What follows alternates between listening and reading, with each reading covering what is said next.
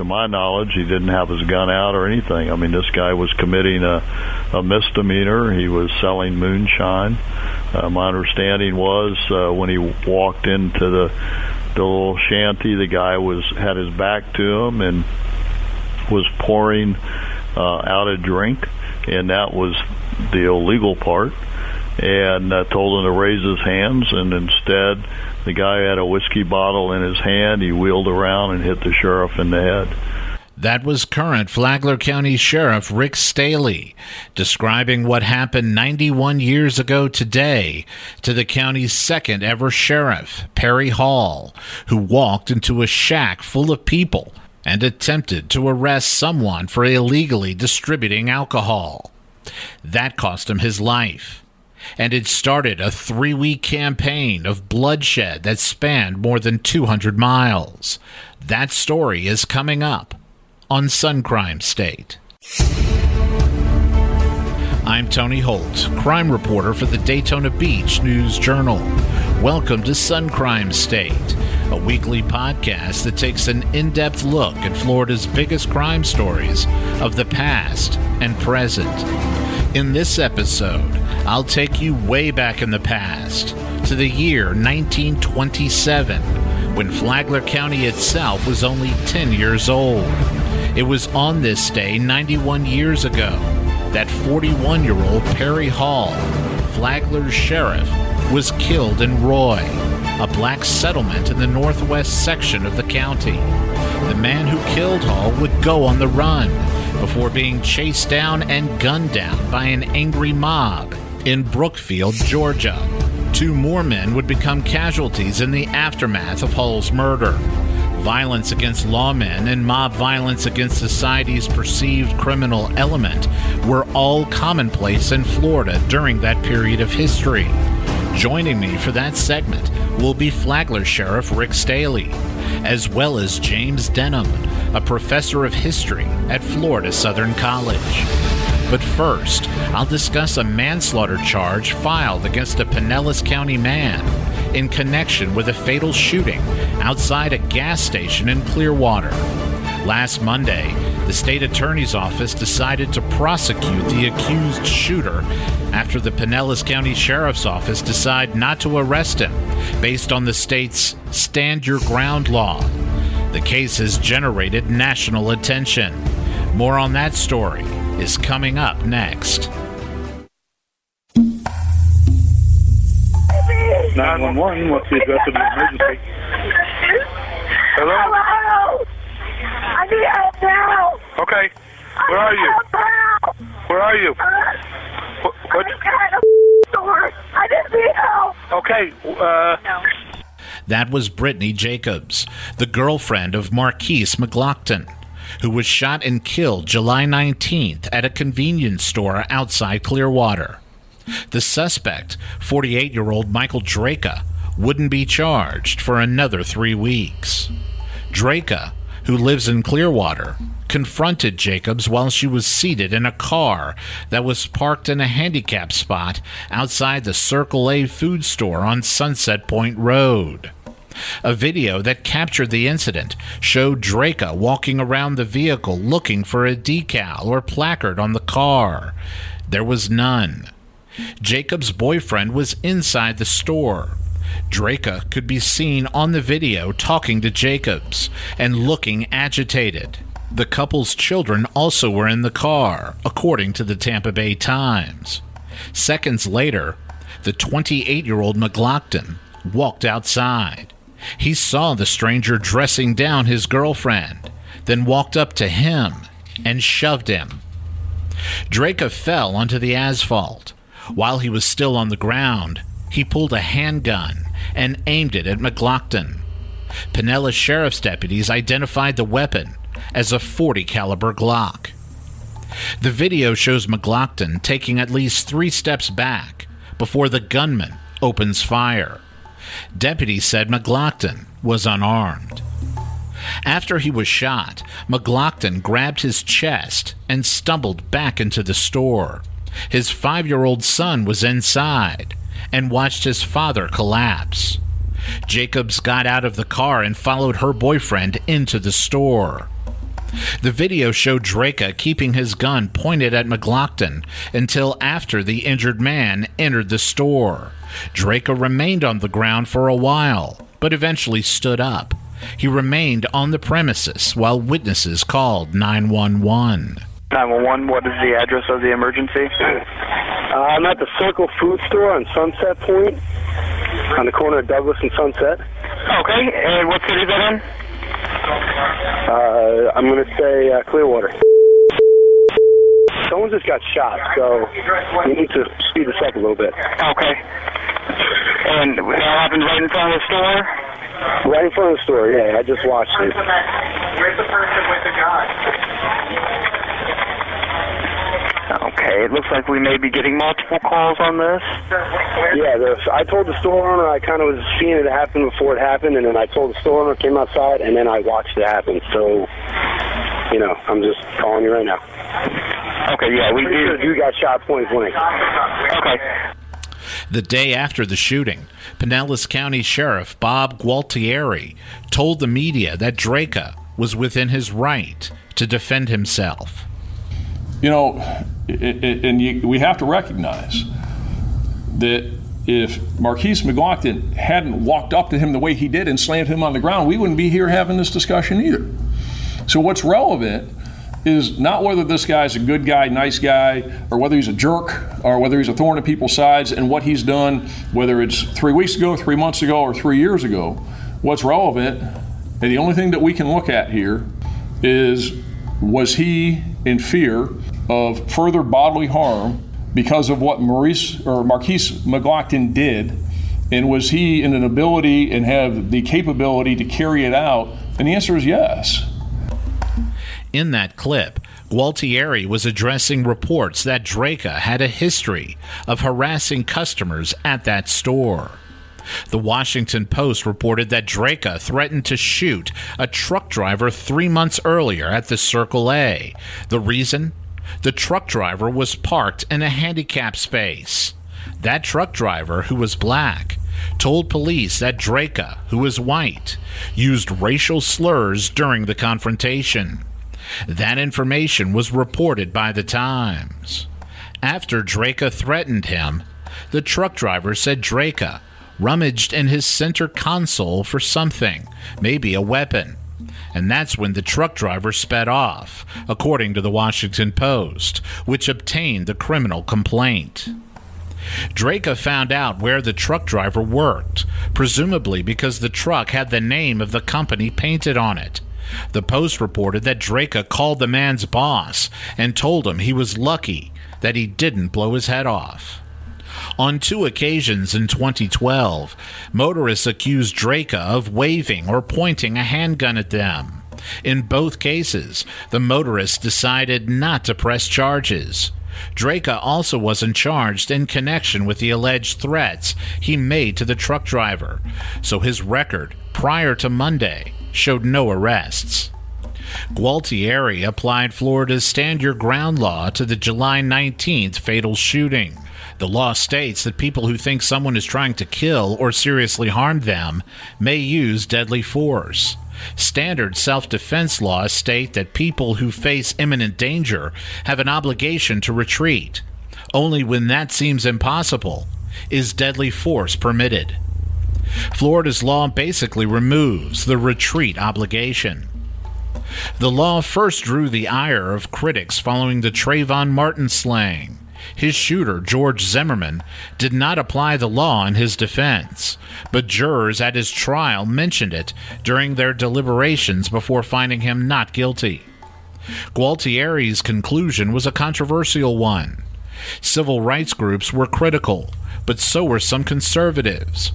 National Review columnist David French wrote that the shooting should have, quote, sickened America's armed citizens, and also stated that the law was wrongly interpreted by the sheriff, adding that the shooter only had the right to shove back, not shoot the man who shoved him first.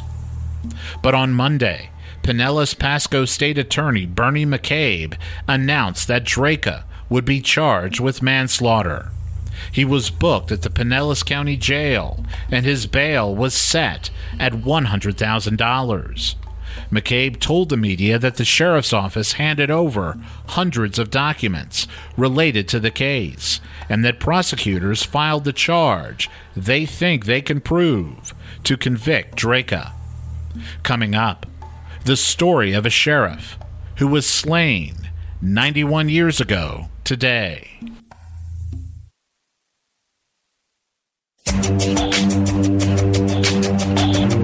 Well, of course, in Florida, which is to say the South, it certainly would have been a dicey situation for any white man or any black man to kill any white man. And remember, in the 1920s, that was a time in Florida and elsewhere, all over the country, really, that the Ku Klux Klan was very much on the rise and operational, and there were a lot of tensions going on regarding not only African Americans but also immigrants. Bootlegging and that kind of thing was also very much a part of the time. That was James Mike Denham, a professor of history and director of the Lawton M. Childs Jr. Center for Florida History at Florida Southern College in Lakeland. Denham is the author of 6 books, including Florida Sheriffs, A History, 1821 to 1945. To understand the circumstances surrounding the death of Perry Hall, one must fully understand the way of the world back in the 1920s, or at least the way it was in Florida, which was rife with unrest on so many different levels. Geographically, Florida is the most southern of the continental United States, and in 1927, it was the most southern in terms of culture, too. Whites and blacks were segregated. Yankees were not welcome. Catholics and Jews weren't either. Florida was also a dry county, even before the 18th Amendment to the U.S. Constitution was ratified in 1920, which banned the sale and manufacturing of alcoholic beverages. Lawmen like Hall enforced the law, as did the Ku Klux Klan. The Klan that was present during Reconstruction wound up getting meted out by the federal government, but the new Klan formed about 40 years later. Members of the new Klan saw themselves as moralists. White Protestant supremacy wasn't all that the Klan enforced. They were opposed to bootlegging, prostitution, gambling, or anything that was deemed nefarious or illegal. The Klan would get violent, and violence back then was often met with more violence. Here again is Denham discussing the presence of the Klan during the early 1900s in more detail. The new Klan emerged in the 19-teens. Of course, the dramatic episode in the 19-teens of the Klan of 3 individuals going atop Stone Mountain, Georgia, and lighting the cross on fire and basically proclaiming the Ku Klux Klan is either reborn or reconstituted or whatever in that dramatic fashion. It came about as a result of the extremely significant immigration patterns that had occurred. In other words, by the turn of the century, we had obviously the open door, and we had dramatic immigration of the country coming in, people coming in from not only Ireland, which was Roman Catholic, but many new immigrants from Italy and places that were far different than Anglo-America Jews, lots of Jews coming in from Central Europe and Russia and Poland. And this reflected a tremendous concern about Catholicism and coming in and affecting the culture of America, and there were all kinds of scare tactics regarding Catholics and Jews and so forth. Based on my research, Perry Hall had no direct involvement with the Klan, but lawmen back then often worked hand in hand with Klansmen, or would sometimes turn a blind eye to some of their antics. Klansmen would resort to whipping, tarring, and feathering, and even lynching, to make examples out of people they felt were harmful to society. A silent film titled Birth of a Nation was released in 1915. It was a silent film that depicted the Klan as heroes, and it was credited as helping revive the Klan, which had a presence across the country, not just in the South. But in Florida, the Klan was a significant force. In 1926, 11 years after Birth of a Nation was released, Florida Governor James W. Martin learned there had been 63 floggings in Putnam County, which sits to the west of Flagler.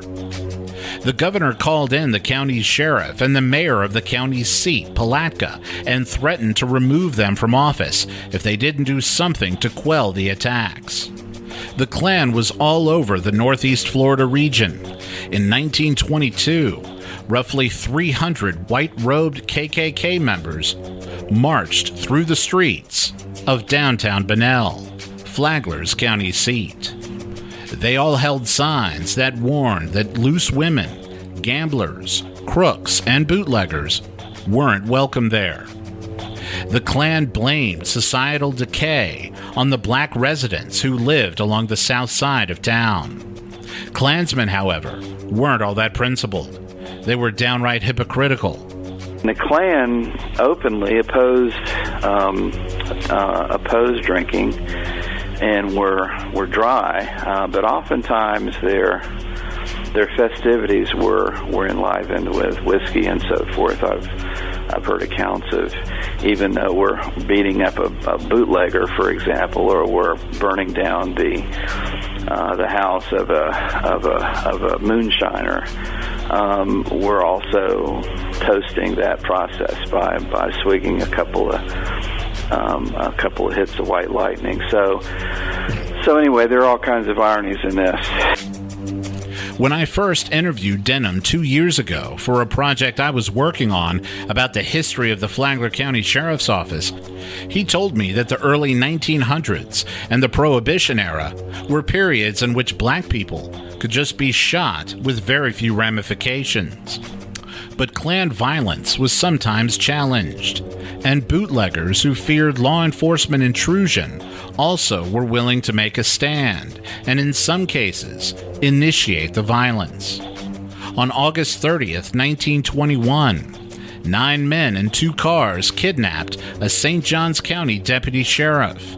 They grabbed him, slipped a hood over his head, shoved him into one of the cars, took him to a wooded area near Hastings, tied him to a tree, thrashed him with a rawhide strap, and ordered him to leave the county that night.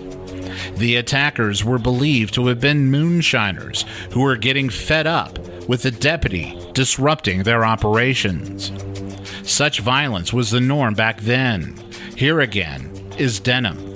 Florida was an interesting place for a lot of this activity to kind of play out, because you had a real conflict going on between Southerners who had been here several generations, or even Southerners who had come from the other parts of the South to Florida recently, and then a lot of northern immigrants. So it was a volatile time. Flagler County Sheriff Rick Staly was elected in 2016. Last year, the county celebrated its 100th birthday. He has spent time researching the history of Flagler County, and he discovered during that research just how dangerous of a place Flagler was, particularly when it was still establishing itself as a new county. This was truly the Wild West of the South. Very little population, dirt roads. The sheriff rode horses, or, if they were lucky, they had a car. The first sheriff in Flagler County in 1917, when the county was founded, he used a horse and a buggy. And no radio communications like you have today, no computers. They generally carried a revolver. So it was, pretty wild. And even though the population was not that much, you still had crime occur. You might not hear about it right away because of the lack of communication. But from my research and reading different sheriffs that have been killed in a line of duty in Florida during this era, the life expectancy for a sheriff was not very long. During that Wild West era of Florida, Perry Hall bravely carried out his job. He didn't mess around when it came to enforcing the laws prohibiting the sale and distribution of alcohol. During his 2 years as sheriff, he actively worked to enforce prohibition laws, capturing 4 men and 50 cases of whiskey in January 1927, along with 3 cars that he seized used by moonshine runners. And he traveled across Florida and even going into Georgia to retrieve prisoners to stand trial. Hall had a lot to contend with. Flagler was rife with moonshine activity. You know, Flagler County for Prohibition was a pipeline to Chicago. There were many stills in Flagler County because it was a rural county. There weren't very many deputy sheriffs, and there was a good road from Flagler County and center part of Florida to Chicago. So it was not uncommon for moonshine running in Flagler County and for schooners to anchor off the coast of Flagler Beach and bring illegal rum onto or into Flagler County. Hall purchased a pair of bloodhounds, which were used in the summer of 1927 in an attempt to track down the criminals who robbed the local post office.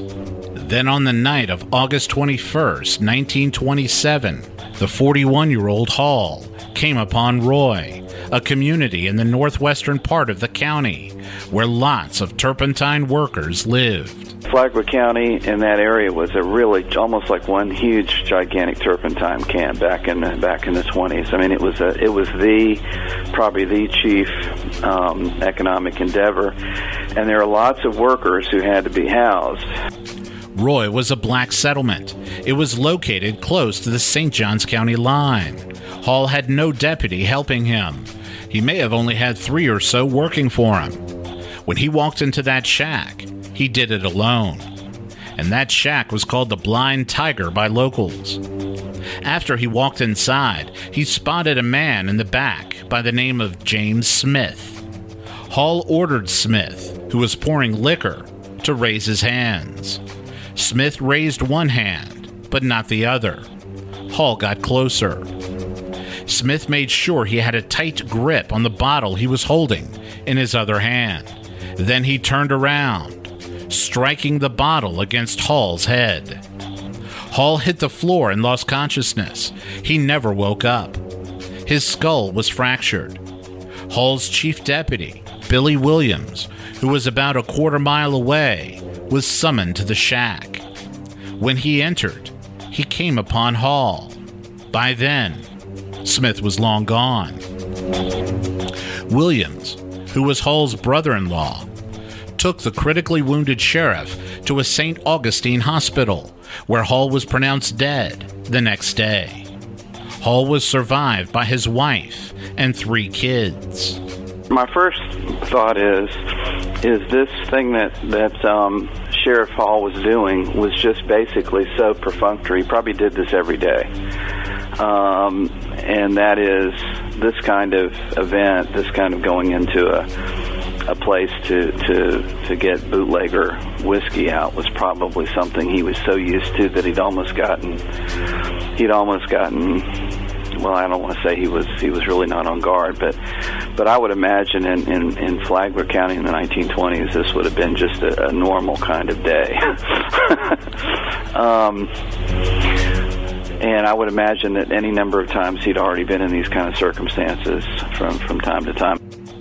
It may have happened every day, but the danger from day to day was always palpable. And the other observation I would make, and that is, I can't imagine a more dangerous job in the world than to be a sheriff in Flagler County in the 1920s. When you consider the turpentine world, when you consider the bootlegger world, when you consider the shipments of whiskey that would have been going through the county from north to south. I'm not sure whether US 1 was operational yet. or what roads went north and south. But I would imagine that Flagler County itself, but also was a great producer of moonshine whiskey, but also was a transit county as well, going from north to south. So, and that doesn't even include all the Klan business that I was talking about before, and the potential for that kind of activity. Smith fled the state and changed his name to George Jones.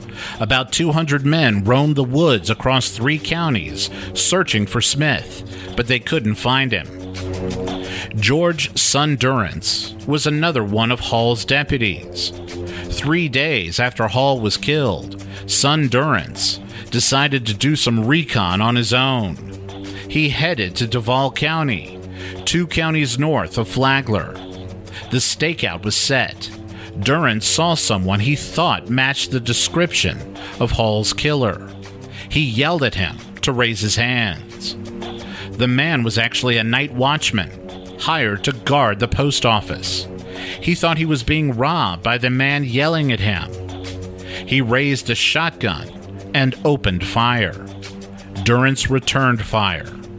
Both men were struck. The watchman, who was black, suffered superficial wounds, but Durrance's injuries were fatal. What happened next to that watchman is an indication of just how grave things were for black men accused of violence against anyone who was white, especially a white lawman. It's my understanding that actually the Flagler County Jail was raided by a posse, and they dragged the suspect out that had killed Deputy Durrance and killed him. He was killed while awaiting trial. A revenge-hungry white mob, which Sheriff Staly just referred to as a posse, was sure to form under those circumstances during that time.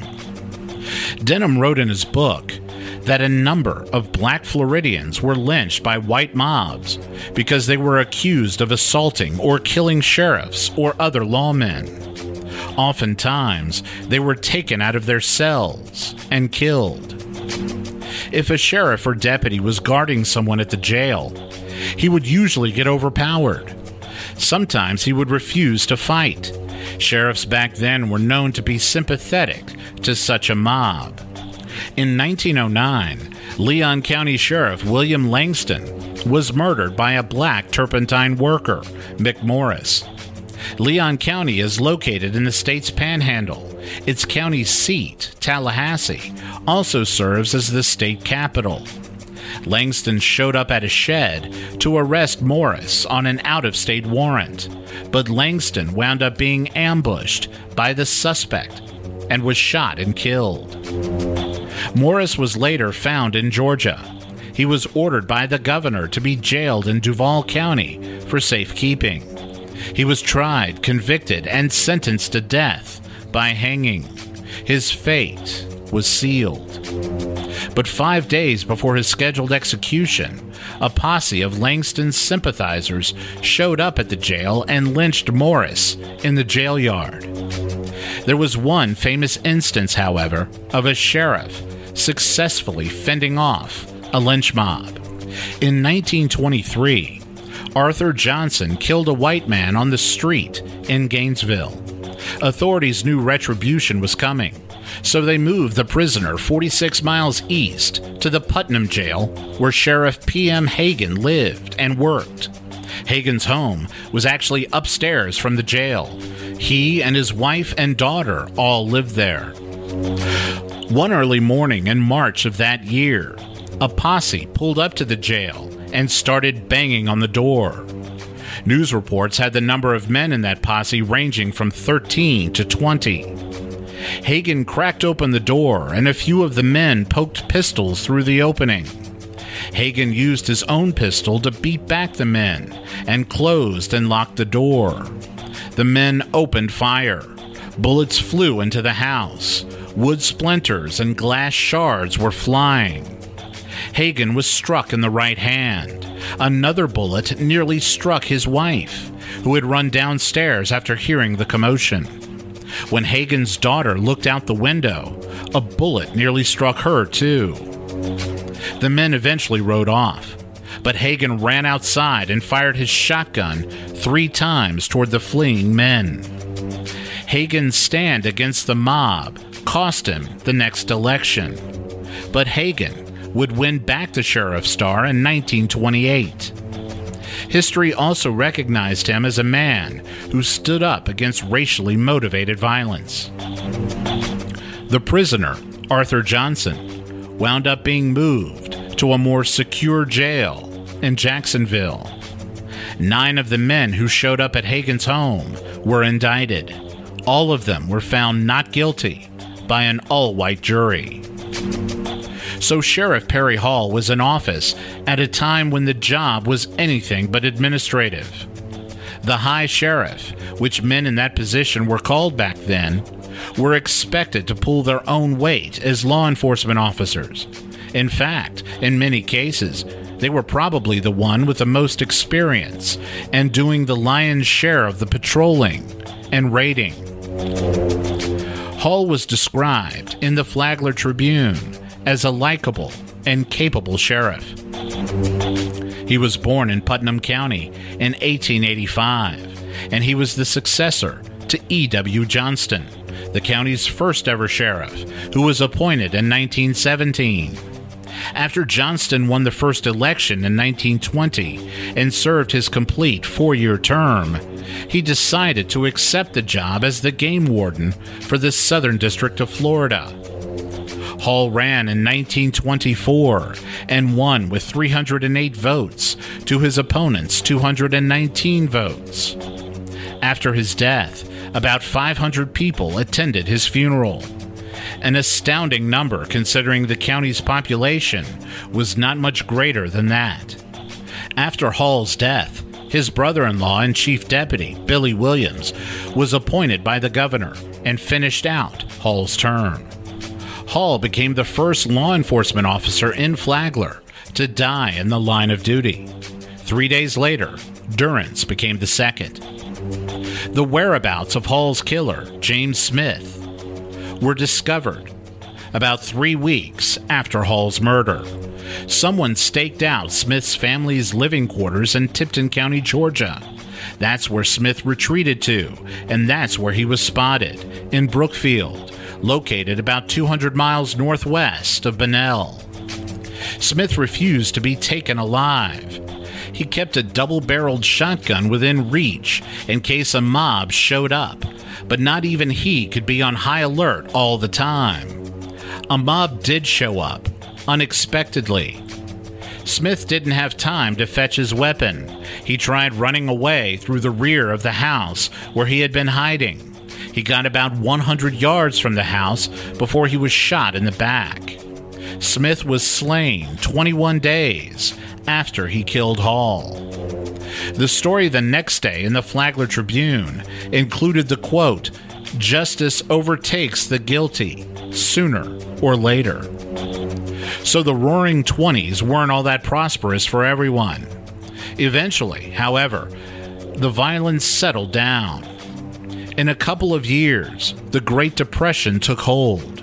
In another 14 years came the attack on Pearl Harbor. The abject racism that existed in Florida and elsewhere in the country started to fade. Here again is Denham. The Great Depression was a kind of period of time when a lot of those tensions and those conflicts really kind of evaporated. And also World War II. World War II, of course, particularly because the country became incredibly unified, and, you know, all of a sudden the different immigrants, you know, are accepted, you know, and Italians and Irish and Poles and Russians and all kinds of other people fight in the same battalions or companies or whatever. And also the stress of the Depression, the economic conflicts and so forth really kind of threw everybody in the same boat and made it, you know, people didn't have the energy to have so much hate, you know, and friction. In a way, you'd think it might be worse, but and of course, you know, there's probably instances in which it was worse, perhaps, but overall, I think the country just kind of got tired of it. The war brought along an industrial boom that gave the country an economic facelift. Over time, the turpentine industry radically changed. By the middle of the 20th century, the advent of steel ships and the development of synthetic materials, as well as the declaration of turpentine being a carcinogen, led to the decline and eventual demise of the industry in Florida. So too with the settlement of Roy. Hardly anything exists there anymore other than thick woods and dirt roads that connect to nothing.